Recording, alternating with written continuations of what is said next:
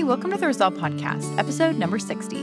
I'm Carly Desano, a New Year's resolution coach obsessed with all things goal setting, personal development, coaching, and of course, resolutions. One of my biggest goals is to help you reach yours. I'm here to provide the tools, support, and inspiration you need to reach your goals this year and every year, and to feel supported every day along the way. Today, we are talking to a very special guest. I've had this interview on my mind for a long time, especially as I knew that the end of the year was coming, and it is just everything that I was hoping it would be and more. Today, we're talking to Tracy Stanger, and I met Tracy through Hunter Welling, who we talked to last year just about this time in episode number 10, where we talked about setting aligned goals and working towards them from a place of rest. And it's so fun because this episode is very reminiscent in a lot of ways of that episode, but with some great new perspectives, new takes, new ideas, new concepts. You're absolutely going to love it, and I'm so excited to share it with you today. So Tracy Stanger, who is our guest today, is an anti-hustle business coach. We're going to be talking more about what that means in just a minute, who believes we shouldn't have to choose between meaningful work and feeling fully present for motherhood and our own lives. She's on a mission to prove we can have time for our dreams when we focus on results instead of just checking off a to-do list. Her less but better business strategy helps moms make more money and more impact with more time for rest and less stress. It is such a great interview, definitely one that you're going to want to check out. And we dive more into all of those concepts that she talks about in her bio more. So without further ado, here is our interview with Tracy Stanger. Tracy, thank you so much for coming to share on the podcast today. Absolutely. I'm so excited to be here. So to get started, can you share a little bit about who you are and your journey and everything that led you to where you are today? Oh, sure. Just a short little story. Yeah, right. So I'll start with where I am and go back to how I got here. I'm an anti-hustle business coach for moms. I've been doing this for a few years. It's come with me from where I started. So I'll go back there. I've always felt it was really important to have time for life along with work. So even in college and after college, thinking I want to live like a retired person my whole life. I never thought that there would actually be enough hours in the day for a real job.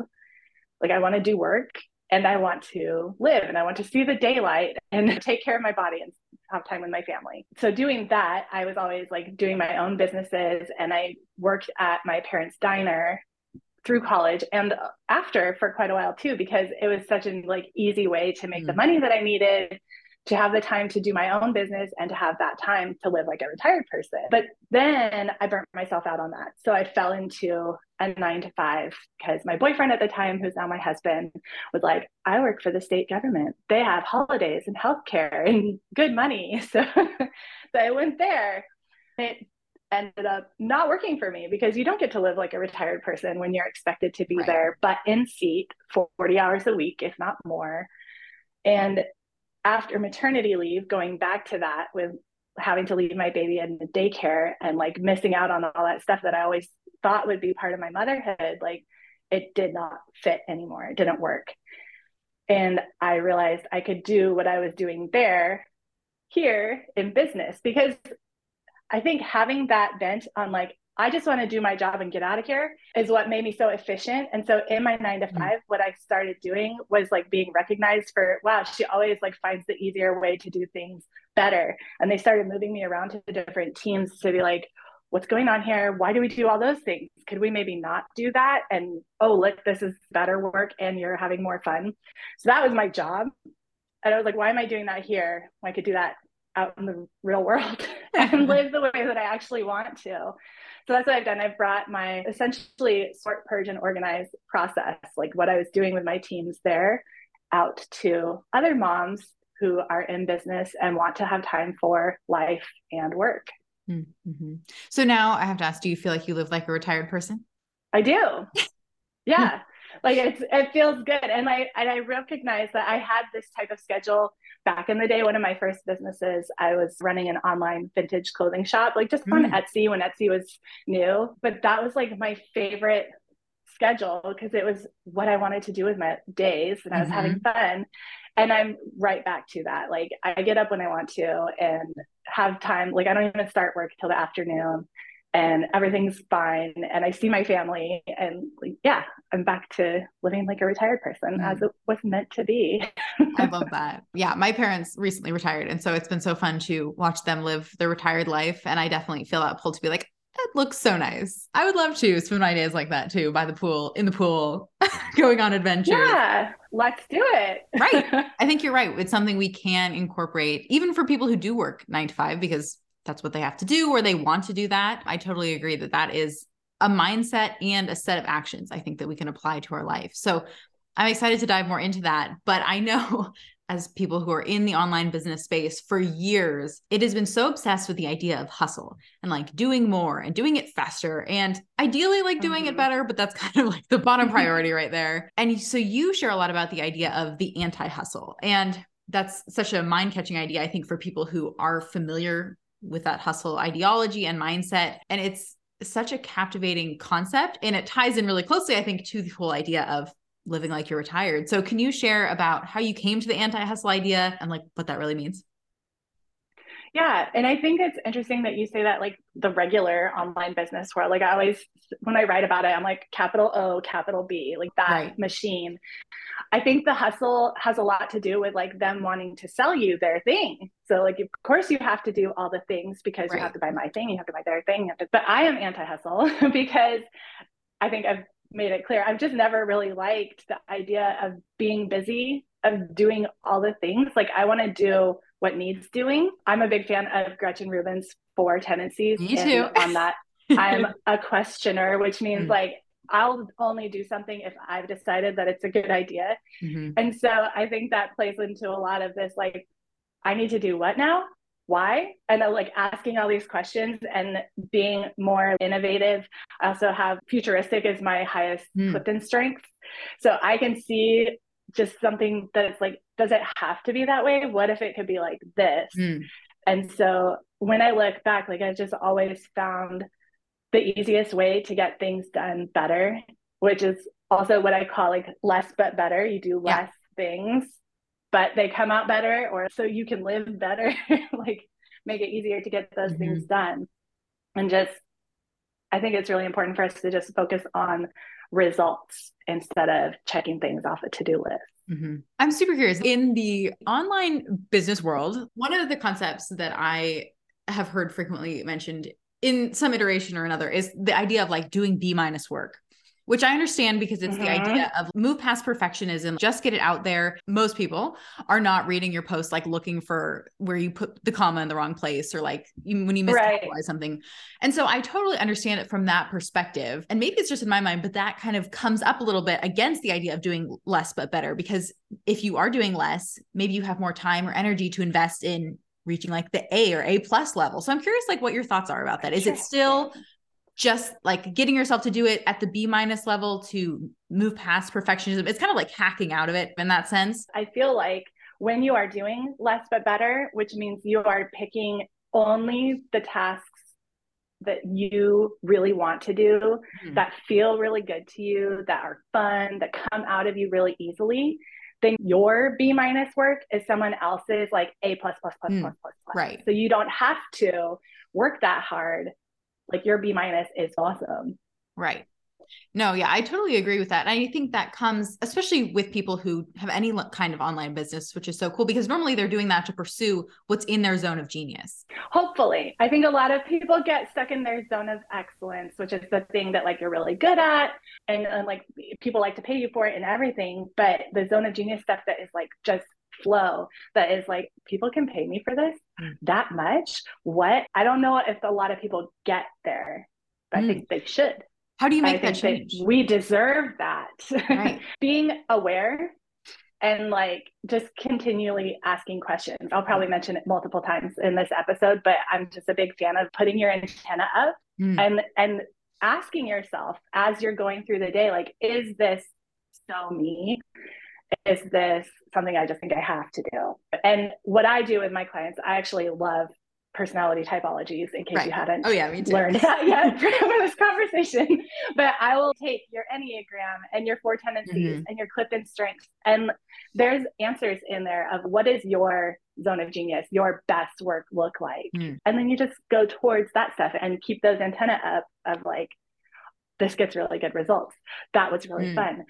When I do this, things just like work. I'm going to do more of that and keep saying no to the other stuff. And that's really interesting too, because whether like, no matter what kind of job you have, there are people who probably do that job. Like coaching is what comes to mind since we're both coaches. Like there are coaches who can lean into their zone of genius, regardless of all of those personality things, but those inform how they can do that in the best way. And maybe like which aspects of running business or being a coach don't align with them or aren't really their strengths. And so I can see how you can really apply the different aspects of those different frameworks to inform how you want to do what you want to do. And then to recognize and identify the things that just aren't your priority or that you can outsource to someone else who maybe it's in their zone of genius. Like when we do this, especially the Clifton Strengths thing, and I'm finding that like almost everyone that I work with is very heavy in the strategy side, and we're all lacking executing skills. Ooh, and interesting. so isn't that great to know? Let's please take all of the executing tasks off your to-do list. It's not going to work. You're not going to like it. Like, do the stuff that you are so good at so that then you can pay someone else to do the other stuff. Right. And I know we've talked on the podcast before about this, but it's the idea of, would you rather spend dozens of hours on YouTube to fix the plumbing problem, or would you rather just call the expert plumber and have him fix the problem in 15 minutes? Yes. Regardless of the kind of work, like why would you want to spend so much time and effort and energy into something that isn't in that zone for you? Excellence or genius. Yeah. And even if we're not going to go like strategy versus executing, but like if you are a verbal person and you like to talk and you like to be on camera and like people really connect when you do stories or videos or whatever, why are you sitting there trying to write a blog post? Yeah, exactly. Like, you don't have to. And that's again part of like online business tells you have to, but Less But Better tells you if you don't. If you do the thing, like if you just stick to video, you can transcribe it, like you can put it out in other ways. But even if you don't even have time for that, or you don't have the resources to pay someone to transcribe it, the good, amazing work that you'll be able to do quickly, even by just going with video or whatever is like the easiest, most fun for you, is going to get you moving forward so much faster. Yeah. One of the first lessons that I learned in online business that really transformed everything, I think, for me, even though I didn't realize it was going to at the time. I took this course that kind of taught you like how to set up this kind of business and like all the things that went into running it. And even just the structure that they outlined, like the client should reach out and then you should do a call and then you should do a consult and like all these steps. I was like, there's so many things in this process I just don't want to do. And it was so freeing to me to recognize that's a waste of my time and energy. And it just feels so awful to me to even think about doing some of those steps. And so it was so powerful to give myself the freedom to be like, nope, that's not what I'm going to do. Even without permission from anyone else to step away from that was just amazing. And that's what I love, because when you notice that, you go, ooh, that feels icky, I don't want to do that. And give yourself the permission then to say, well, then what am I going to do? You're going to come up with something so creative that maybe it hasn't even been done before. Like right now I'm working on a VIP day that's like not a VIP day, where we never actually meet at all, which breaks all the rules, right? Yeah. But like it's going to be, you get to do your part on your time, then I do mine. And there's still that room for feedback and for me to like really personalize the experience for you. But like, who said that we had to sit on a call for 5 hours? Yeah. Seriously. Nobody. Well, lots of people, but I said no thanks. But who wants to do that?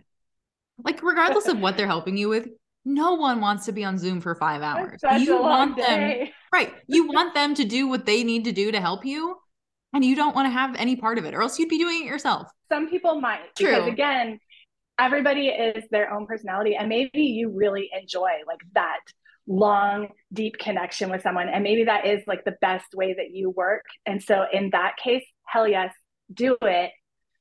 But my whole point is like, if it doesn't sound good to you, don't do it. Well, and maybe like they're going to teach you something, or you're going to learn. I kind of like conceptualize those a little bit differently. A lot of the VIP days I've done have been like, you're really just like sitting there while someone else is doing the work. And they're just like asking you questions where you could have just like typed it all out. Yeah. But yeah, if you learn that best that way, some people, it's like the whole idea of therapy now, where you can just like text your therapist instead of like having calls. Like if that's works for you, amazing. If you want to do Zoom, that's great. If you need to meet in person, we totally understand. Yeah. It's like the innovations, right? It didn't work for someone, so they found what was going to work. And then sure enough, there's people who need to work that exact same way. So other than these means of like outsourcing, finding your zone of genius, recognizing your personality to really hone in on the things that matter to you, doing A+++ work because it just comes easily.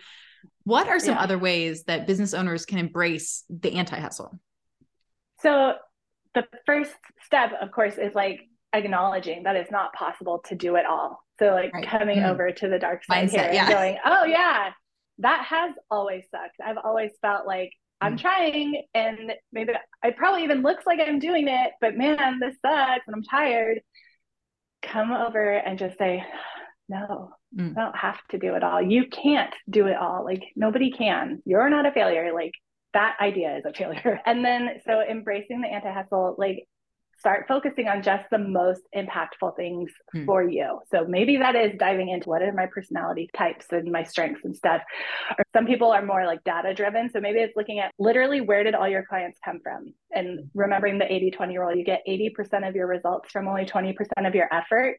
If 80% of them are coming from Instagram, but you're spending 80% of your time also doing Facebook, LinkedIn, Pinterest, TikTok, whatever else new thing there is, maybe you could stop that and just focus on Instagram. And even spending a tiny bit more time on Instagram will get you even more clients. So you can look at the data. You can look at your feelings, just noticing, like I said, put the antenna up and notice like, this feels like a slog. I don't like this. It takes me 5 hours and I don't even think that the product is good at the end. And then noticing the things that like, oh, I just knocked out an email in half an hour and it felt really fun and everybody opened it and people wrote back. Like just start noticing that kind of thing. But yeah, focusing on what you want to do. And then you can apply this to your offers. Like we said, like you don't have to do a VIP day or you can do it in a different way. And your marketing, where you are, how you do things, like you don't have to write the blog post. One of my friends / client came up with the 9 grid. Like you don't even have to post on Instagram every day. You could just do this instead and like make this little mini sales funnel. And now it's sweeping the world and it's amazing. But that was an action of being like, I don't want to, what else could I do instead? Those are also good. So now I want to shift into the anti-hustle, like in all other areas of our lives. The idea of living like you are retired. So moving away from work. Yeah. What does that look like? How can we apply that idea into the rest of everything else that we do? Yeah, it's going to be the same thing. It's a lot of saying no. Just a lot more looking around, considering whether something that is on your life to-do list really needs doing. Basically everything. Like you don't have to cook dinner. You don't have to vacuum. There's always another way around it, especially when you start looking at what are the results that I'm trying to get first, instead of like, I have to vacuum. Well, the result is I want a fairly clean floor. Right. How other ways can I get that done? And so, yeah, maybe you will hire someone to clean your house. You will start saying no to like a weekly coffee date that you didn't really have fun with so that you can take that time to go for a walk or do yoga. And you can the same. So what we do in my course is this thing called a time budget, where you literally look at like, I only have so many hours in a week. Where are they going to? If I put the things that I want to do up first and I start finding I don't have time for these have to do's and always do's just because they're happening, start cutting those out. Then in your life, you start seeing, oh, I actually have time for passion projects like writing a book or running my town's art council, which are 2 things that my clients have actually made time to do. Like, wow, totally unrelated to their work, just for fun that they wanted to do. Yeah, I use that exercise a lot with my clients too, because it's that idea of like goals and resolutions. They're things that we think like, oh, someday I don't have time for that. But when we step back and look at our lives, like 168 hours you have in a week, it's so fascinating to subtract like the 56 that you use for sleeping. And even if you do work 40 hours, like how many hours you have left over to do all of those things. Right. And that's even before you apply the anti-hustle ideas. So it's amazing when you conceptualize all the time that we have, and then you add on top of that what you want to do with that time. It's amazing. Yeah, I think a lot of times people just don't even put the things they want to do, right? We just ignore it or think it'll never happen or someday down the line.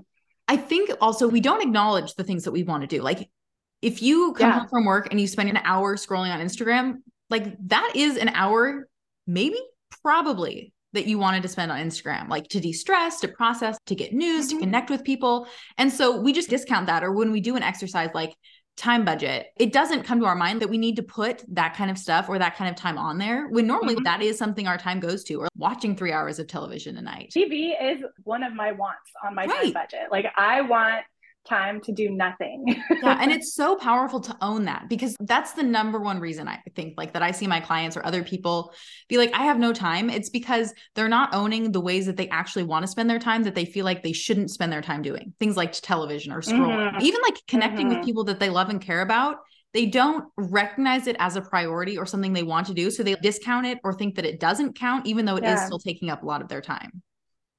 Yeah. And I think that's just clicking something too, that's almost like why we feel so bummed. Like I don't get to do what I want to do when because you're not acknowledging that you did want to do the thing exactly. you spent your time on. Yeah. Yeah. That clicked for me. And it's that idea too, if we stay up late at night and we don't go to bed, quote unquote, on time because we were watching TV, and then we like beat ourselves up over it when you're like, well, you wanted to sleep and you wanted to watch TV. And so sometimes different things have different priorities, but recognizing regardless of what you did, you were probably doing what you wanted to do, at least in that moment. Yeah, I think that's such a powerful way to just own who you are and where you are and what you're doing, especially when you start to embrace the anti-hustle ideas, because lots of people outside of yourself and the people you care about are probably going to have a lot of ideas about the way you should be living your life, especially if you buck some of the conventions. Everyone around you. Yeah, absolutely. Everybody wants to tell you what to do with your time. And if you put all the things that everybody wants you to do and the online business gurus and your family and and you put that on your time budget, you'd be over by like 150 hours. Like, there's just, you can't. So start saying no. Okay. So let's talk about that. How do you say no? Because let's be real, a lot of people struggle with that.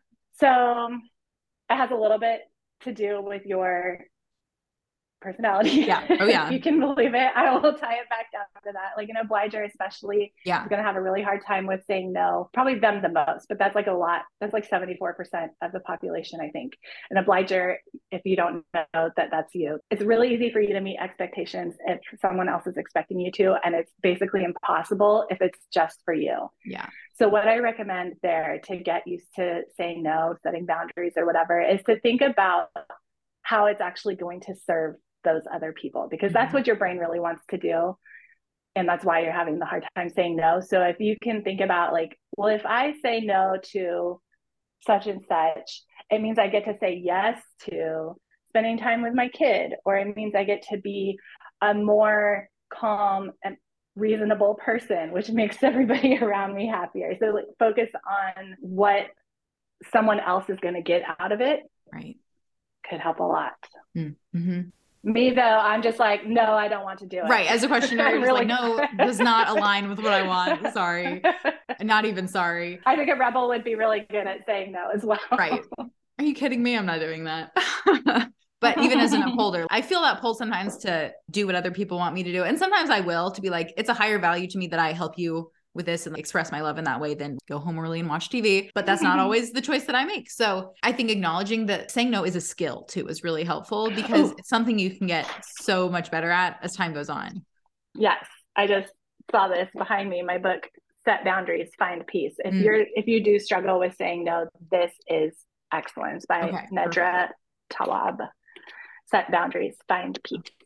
Sounds great. I'll link that in the show notes so people can check that out if this is something that they struggle with. We touched on this a little bit, but I think you probably have other thoughts on this. So as you're like slowing down to do less but better, what does it look like to still accomplish the things that you want to, or like reach your goals as you're doing that? It sounds like it actually makes it easier to do those things.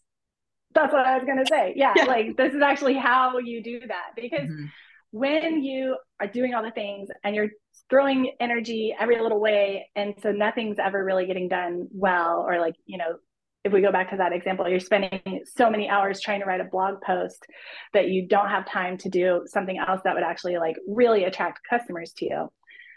When you start slowing down and doing less but better, now, okay, just by saying like no to one thing, like I'm not going to post on Instagram anymore. I'm going to do my 9 grid, have that there.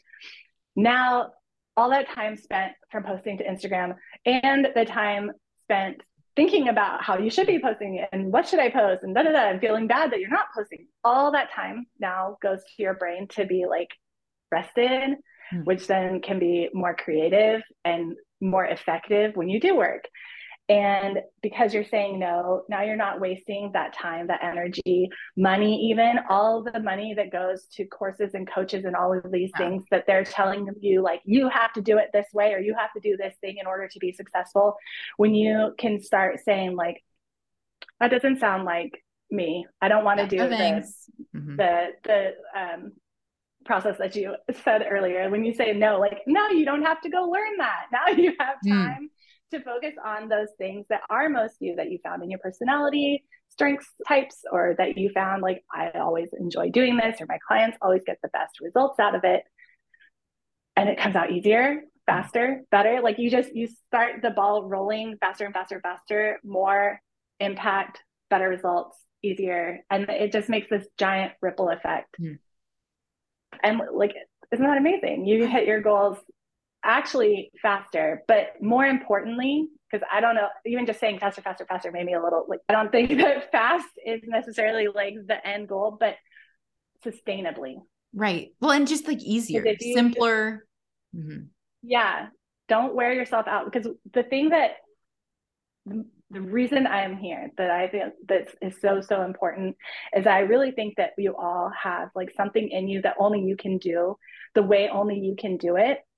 And when you dilute that by going every other direction that everyone else tells you to do, you're not giving it to us. And you may burn out and you may quit.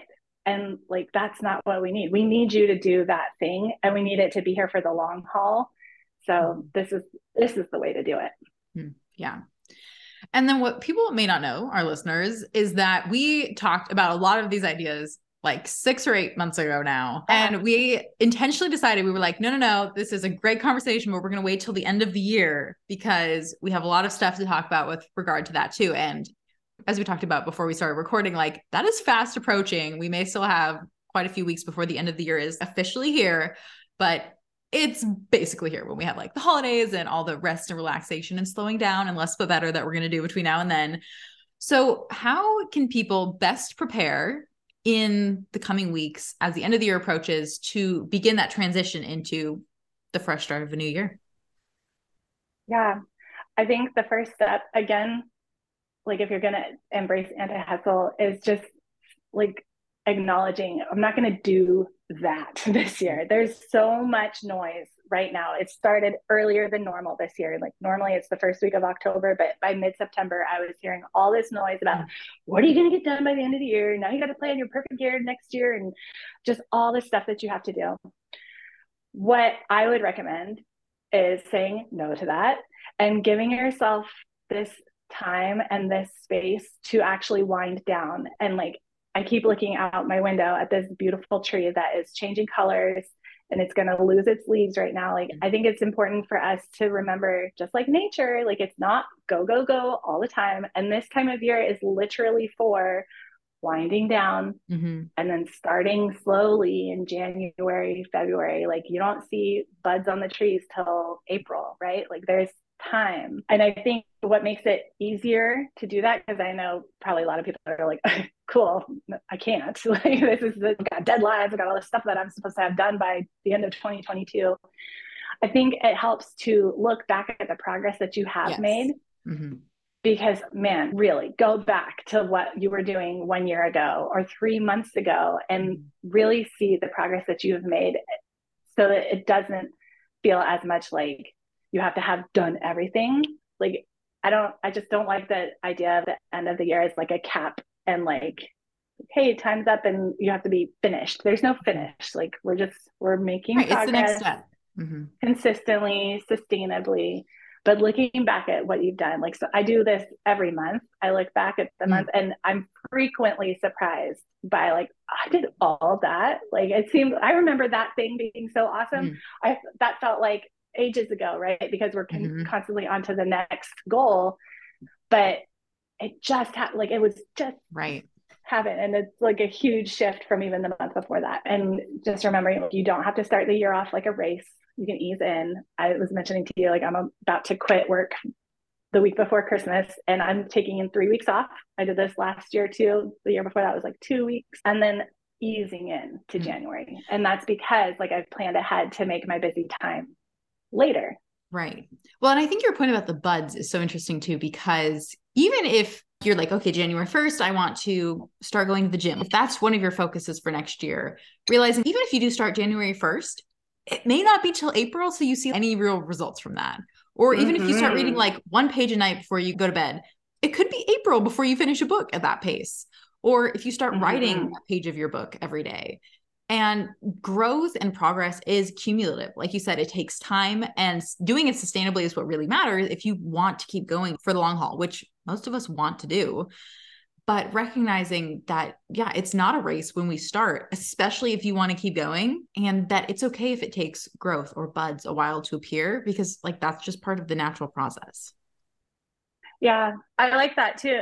A reminder of like, you can start small. Like you can start with just the one page at a time.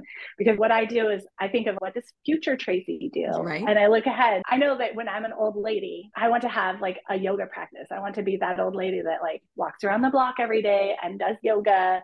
And so how can I bring that into my current days?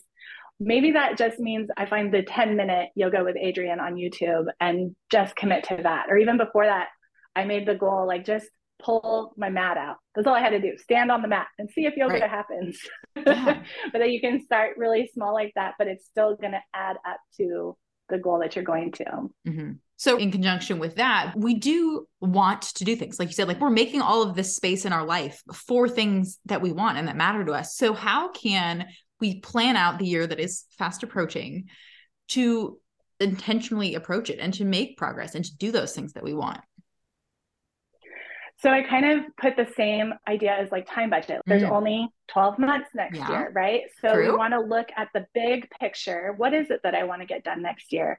And I think it's really important to make sure you're adding downtime and rest in there first before you start making plans, which I think is the problem with like most planners, because they're like, here's 50,000 pages for you to fill in with every single thing you ever want to do. And then of course you can't actually get any of that done. So figure out what kind of time availability you actually have, look at the big picture, put in your rest, and then you can start weeding out the things that you want to do or think you need to do that aren't going to be the most impactful, that aren't your like less but better zone of genius, this really moves the needle kind of things. I love that about resolutions and like taking the whole year as a whole too, because like there are very few goals you can set that take up that much time. I just talked about that in an episode last week. I went to grad school this year. That took up a lot of time, like every single day. But publishing my book this year, which is still one of my like big goals, top things I had to do, actually took up very little time. Like so few hours cumulatively. It just didn't take that long. And I think even if you want to like go to the gym 5 times a week, that's 5 hours a week out of your whole weekly time budget. And so being able to plus getting there and showering. Right. So those things fit into, but that's natural. Like, how can you fit that into the rhythm of your daily life? Like with your showers you were normally taking, or like, do you leave the house at a normal time every day anyway? And how can it fit in naturally with that? Or when you're coming home? And so there are ways that it can fit in, but realizing that there is so much downtime that we can create over the 12 months. There's so much available to us, even as we do whatever it is we want to do, even if it's a daily thing, or if it's a big goal that we're going to just cumulatively work towards all year. To recognize that downtime does exist and we can and should take it is so important. And then you have to take it first. Like it's the same way financial advisors would say, like save first, right? If you don't put the money in the savings account and you all put whatever's left at the end of the month, there's not going to be anything. So if you put it away first, there's at least a better odds that it will stick, that you won't take it and spend it anyway. Yeah, absolutely. So once you've budgeted that time on your calendar, is there anything else that you need to do to plan things out or make a plan or schedule or just figure it out? So I have a planning process that walks you through some questions. This is just for businesses, but like how to make your business plan, all the way from like first figuring out when you're going to have time for work, but actually figuring out like, what are you going to make to serve your clients, like your products, so that you can plan the content that you're going to use to talk about them, so that you can also see what do you need to do behind the scenes, like your admin stuff to make all that stuff happen. So there's like 8 steps in that process. But overall, anytime you're planning something, you want to look at the results first and then take it back a step. If I want that to happen, what has to happen first? Well, in order for that to happen, what has to happen first? And each time you're answering that, think of like, what's the easiest way for that to happen? Like, I love that you just said, I can put this showering with my regular shower. Like, I don't have to have 2 showers. I can make this easier. That's very less, but better. Be like, what's the easiest way to fit this in my schedule? Right. Even maybe I'm not going to go to the gym today, so I can go to the gym tomorrow so I can shower after because I need nice hair for the day after for that thing I have. Like, there's a lot of like mental gymnastics that sometimes goes into these things, but just embracing it because it's part of life. We're going to have to shower and do our hair nice anyway. And we probably want to work out along the way. So when you can like just fit all of those pieces together, that's part of it. It's okay. Yeah. But taking that time to plan, because I hear from a lot of people, like, I don't even have the time to do that zoom out. Like, take the time, take the hour or whatever. Like, people can use this, my plan your year process, in like 2 hours to at least get that overview of what does your year look like next year. But whatever it is that you're trying to plan, if you take the time to plan it first, it's going to save you more time in the long run and make sure that you're doing it the easiest, best way too. So worth it. Yeah, absolutely. And I think you made a good point about admin stuff too, because like you said, like the showering and the driving goes into going to the gym, but so does like packing your gym clothes every day, remembering your shoes, deciding if you need a snack before or a snack after, and if you're going to bring it, or if you're going to pick it up while you're out. Like, all of that admin stuff goes into life too. And so that's normally the biggest thing that people miss out when they're doing like a time budget or like the 168 hours exercise. They forget you don't just need time to eat, like you need time to make the meal and to meal prep and to go to the store and to decide that you need to go to the store and make your grocery list. Like, all of that's part of it too. Well, maybe, or outsourcing because then when you start thinking about that, then you go, okay, well, what's the result? I need to eat. Right. Do I need to do all those things? Can I do HelloFresh? Can I have someone drop me off food? Can I do leftovers, meal prep, whatever? Yeah. It's like, that's where you get into options.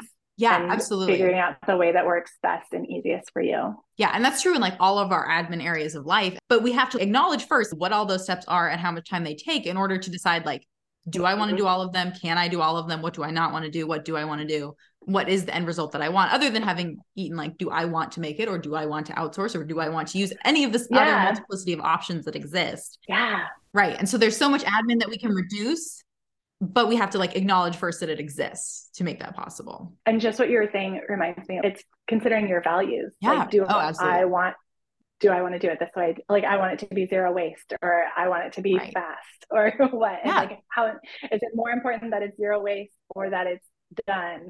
I was very like zero waste-ish before the pandemic, and then getting groceries turned into using like curbside pickup or Instacart delivery, and zero waste went out the window. But it was because like that became the more important value and meeting the results that had changed at that time. Yeah, right. We have an episode of the podcast about the hierarchy of values and determining like what they are and how that needs to drive our action. And that's a great way to determine which admin tasks we can outsource or maybe not do at all. And then what that end result needs to be, like what result is aligned with our values. That's like a great way, you're right, to determine that. Yeah. And before delegating anything, like making sure it actually needs doing. Yes. Because that comes back to our value of like not doing things that don't need to be done or that shouldn't be done by us or can less just not but better. Yeah, exactly. Yeah. So coming back to like the results of those values, how has less but better anti-hustle helped you and your clients? Like, what have you seen be the result? Oh, so much good stuff. I'll use myself as an example first. Like, I have grown this business in just 10 to 20 hours a week. Like, if it's 20, it's like a push week. And I'm like, I don't know about this. Let's not do that next week. Often, almost all the time, without childcare too. So just the proof that like that's possible, and the progress that this business has made over the last 4 years is amazing. And it's all because I've only been choosing like less but better, not investing in courses, coaches. Like, I don't feel like I've wasted money on anything. Like I feel like a lot of people go, oh, I'm kind of burned by courses or burned by this coach wasn't what I thought it was going to be. I felt lucky, but also like I know it's because of my process of thinking through things. Right. That it just hasn't been a problem. But my clients, I'm seeing them taking vacations and actually enjoying it, not feeling like they need to be working, not bringing their laptop, knowing that their work is handled without them. Like I said, working on passion projects without feeling the need to monetize them. That's so cool to me, because when they come to me, like sometimes they will be like, oh, how can I tie this into my business?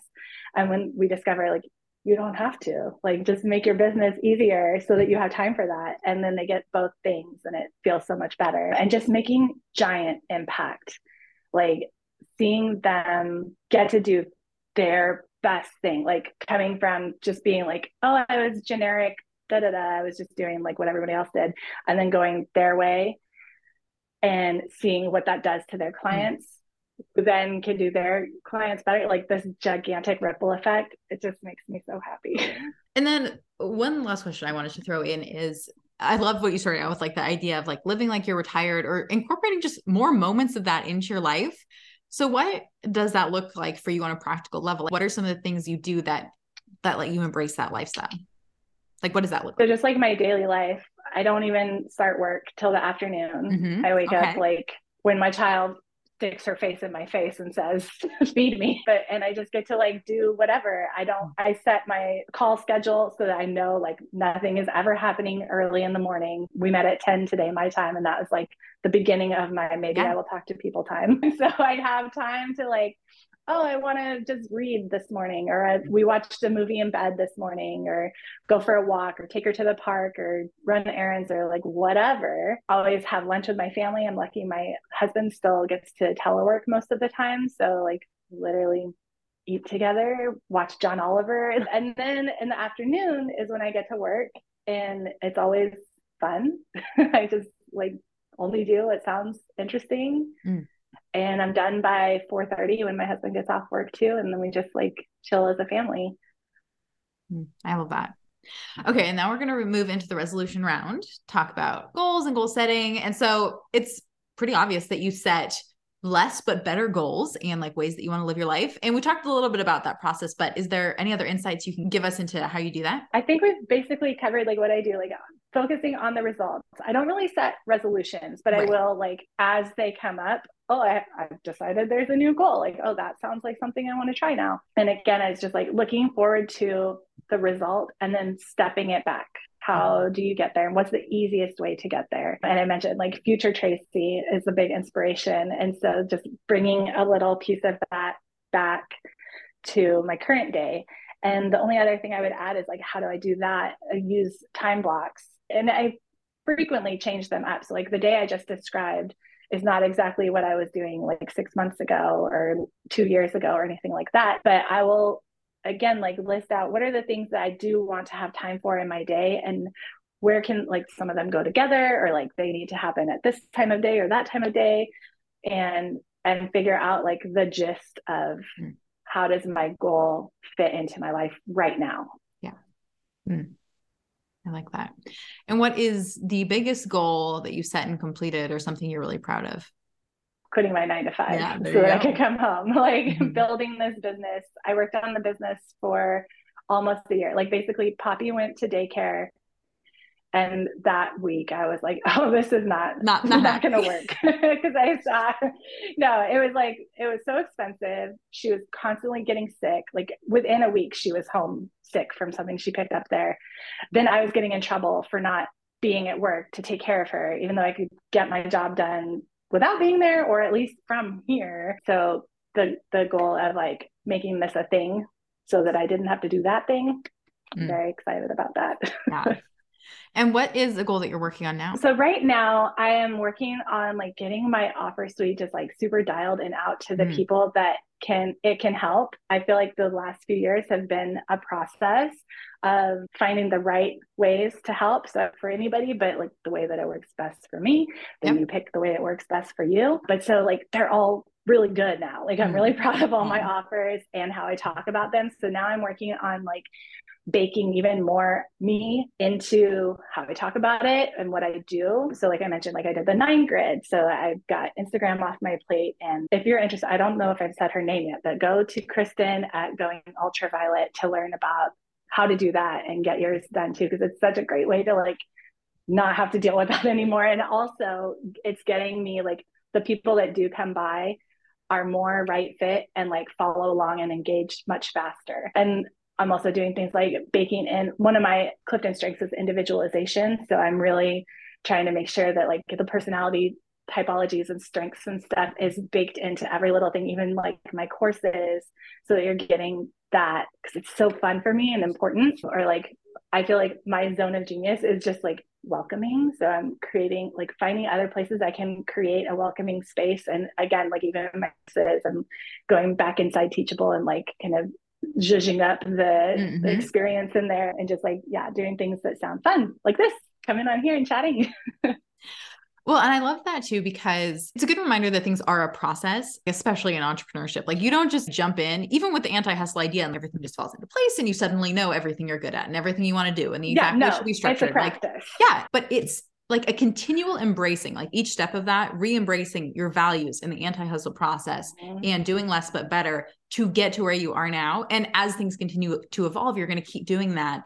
But it doesn't just come just because you're like, well, I want to focus on the things that are important to me. Like it's coming to recognize what that means and how you live it out and how to embody that. So your story is like the perfect example of that, I think. Oh, thank you.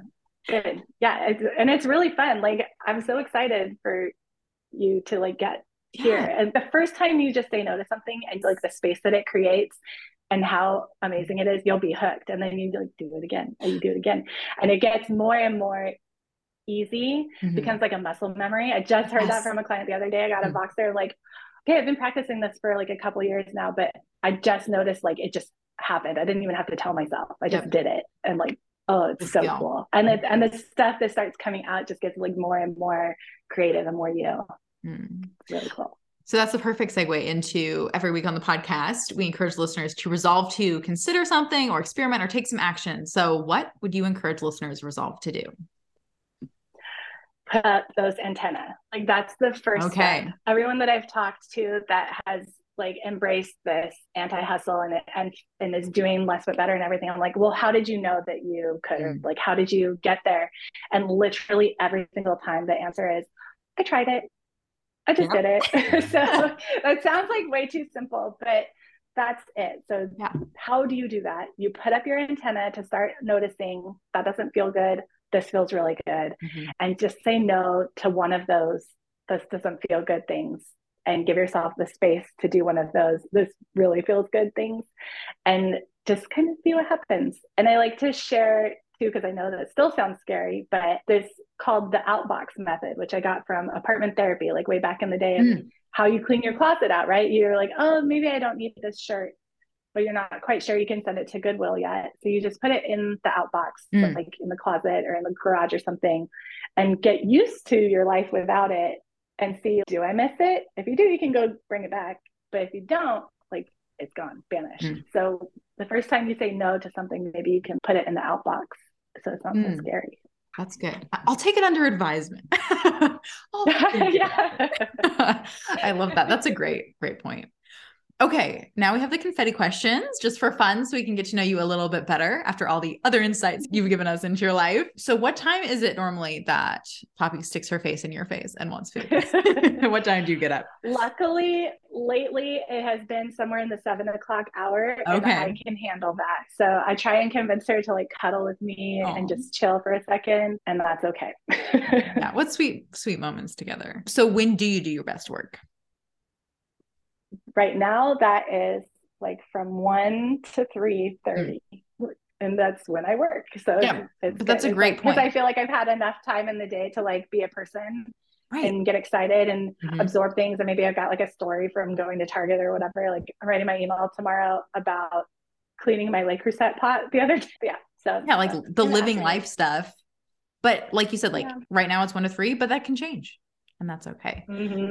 What is the best piece of advice you've been given? It has nothing to do with business, but a person that I knew from New York told me, like, if you ever see someone acting like weird on the street and you're worried that they might act crazy toward you, you act weirder and they'll be afraid of you. Ooh, that is an interesting point. Now I'm like thinking of all the different ways you can apply that in life. Okay, I get it. What do you do to rest? So that also changes seasonally. In the spring, I was hanging out in my hammock in the backyard. When it got hot, I was hanging out in my stock tank pool, Love it. chilling for about an hour, listening to music. And this season, in the chilly, it's finally getting like chilly here. I just want to watch movies on the couch. And then in the next part of this year, I'll want to go to the ocean and just walk around, see the waves. Like, I just need that water every once in a while. Yeah. Yeah, I'm with you. Water is like a grounding element for me. Favorite beverage? Depending on the time of day. I start out with my decaf Folgers, which everybody thinks is so gross, but I don't care. It reminds me of my grandma and it's good. And then I drink water. And if it's a nighttime beverage, I like to freeze my Jameson whiskey and it's like so good. Love it. Favorite TV show? That is Friends. I think Classic. It will always be Friends. Like, I've watched it.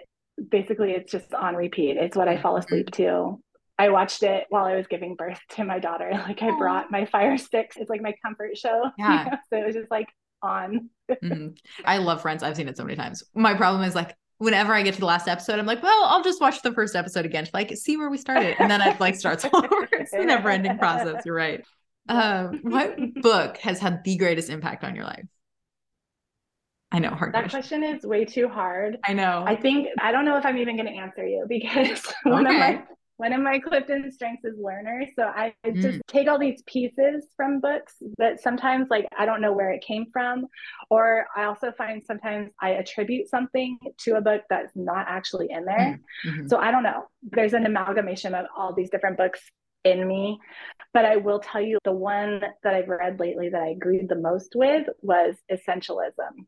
Yeah, that's a great one. Great. Yeah. And he actually, I think that's what like named Less But Better for me because he was talking about the Less But Better design principle where they're like, it could be simple and that is better.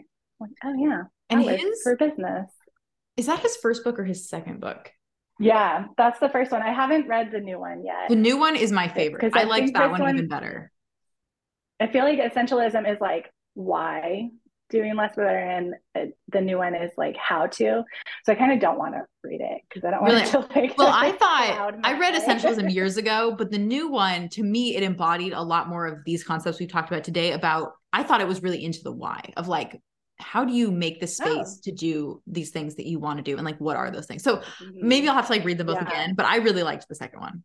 And I'll have to like put in the show notes what it was because I don't remember what it was called, but it has like a similar. Yeah, I think it's called Effortless. Yes, thank you, Effortless. Yeah, so it's about like how to reduce the effort of doing the things like that you are intentionally choosing to do. So both of those books like perfectly sync. I actually almost brought up Effortless earlier. So yes, those books correlate very well. What book are you currently reading? I am reading The Nickel Boys by Colson Whitehead. It was on the Pyrex dish shelf at the Goodwill the other day and I was like, that's not where that belongs, but also I've heard of that guy, like I need to read that, so it like had to happen. It's really good. I'm about halfway through it. Okay. And what is a win that you're currently celebrating that we can toast with you? So I have just buttoned up the 4th year version of Plan a Year, my planner that I was talking about earlier. So I'm really excited that like it's beautiful and I've got some new things, like I've spruced up the Teachable and I've got some better emails coming to like support you going through it. So I'm excited about that. And I'm excited that less but better that like normally I like refilm everything and like redo all this stuff, but it didn't need it. I looked at it this year and I was like, no, this is good. This is what works and I'm happy. So perfect. That's just great. Working on like the next iteration of it. Yeah. I love that. And where can people go to find more information about you and your work or everything else going on in your life and all the other amazing things you're doing? So I would love for you to follow me on Instagram. That is the one place that I social media.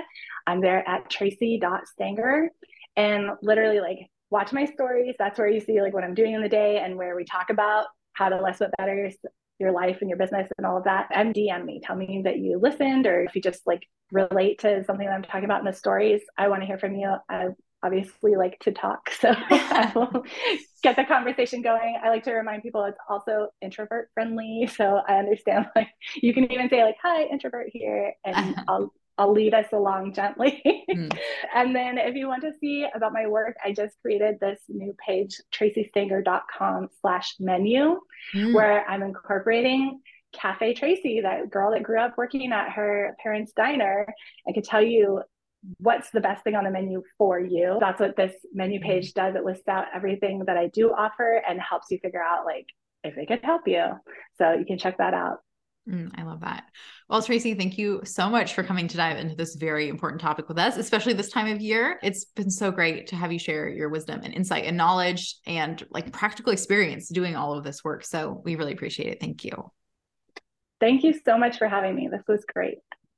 And that's a wrap on our interview with Tracy Stanger. It was so much fun to have her come and talk about one of my favorite topics, the end of the year and the rest and reflection that comes along with that, which is so important. Whether or not you set resolutions, like Tracy pointed out, it's just part of the natural rhythm of life. And I think that comes back to why I love resolutions, the idea of the rhythm to them, but also so many of the other things we touched on today. The idea of how much you can accomplish over the course of a year, how much time you can take for rest, the opportunity you have to experiment with things and figure things out, the reflection that you get each month along the way, and so many other topics and ideas. But whether or not you set resolutions, Tracy had so many valuable ideas and insights about how most of us want to live our lives. We don't want to feel constantly busy and harried and like we're at the end of our rope. We really do want to enjoy our lives. But part of that is making time for the things that matter to us, whether they be business related or life related or just other goals or resolutions. And so I was so thankful that Tracy came in to dive into all of those topics with me today.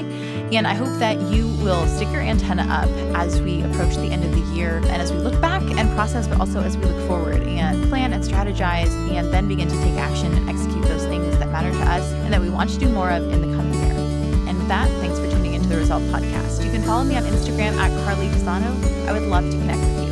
Don't forget to rate and review. It really helps other people find the show. And subscribe if you haven't already so that you don't miss another great episode next week. For the show notes or additional support reaching your goals, check out carlydesano.com. Until next time, here's to all that lies ahead.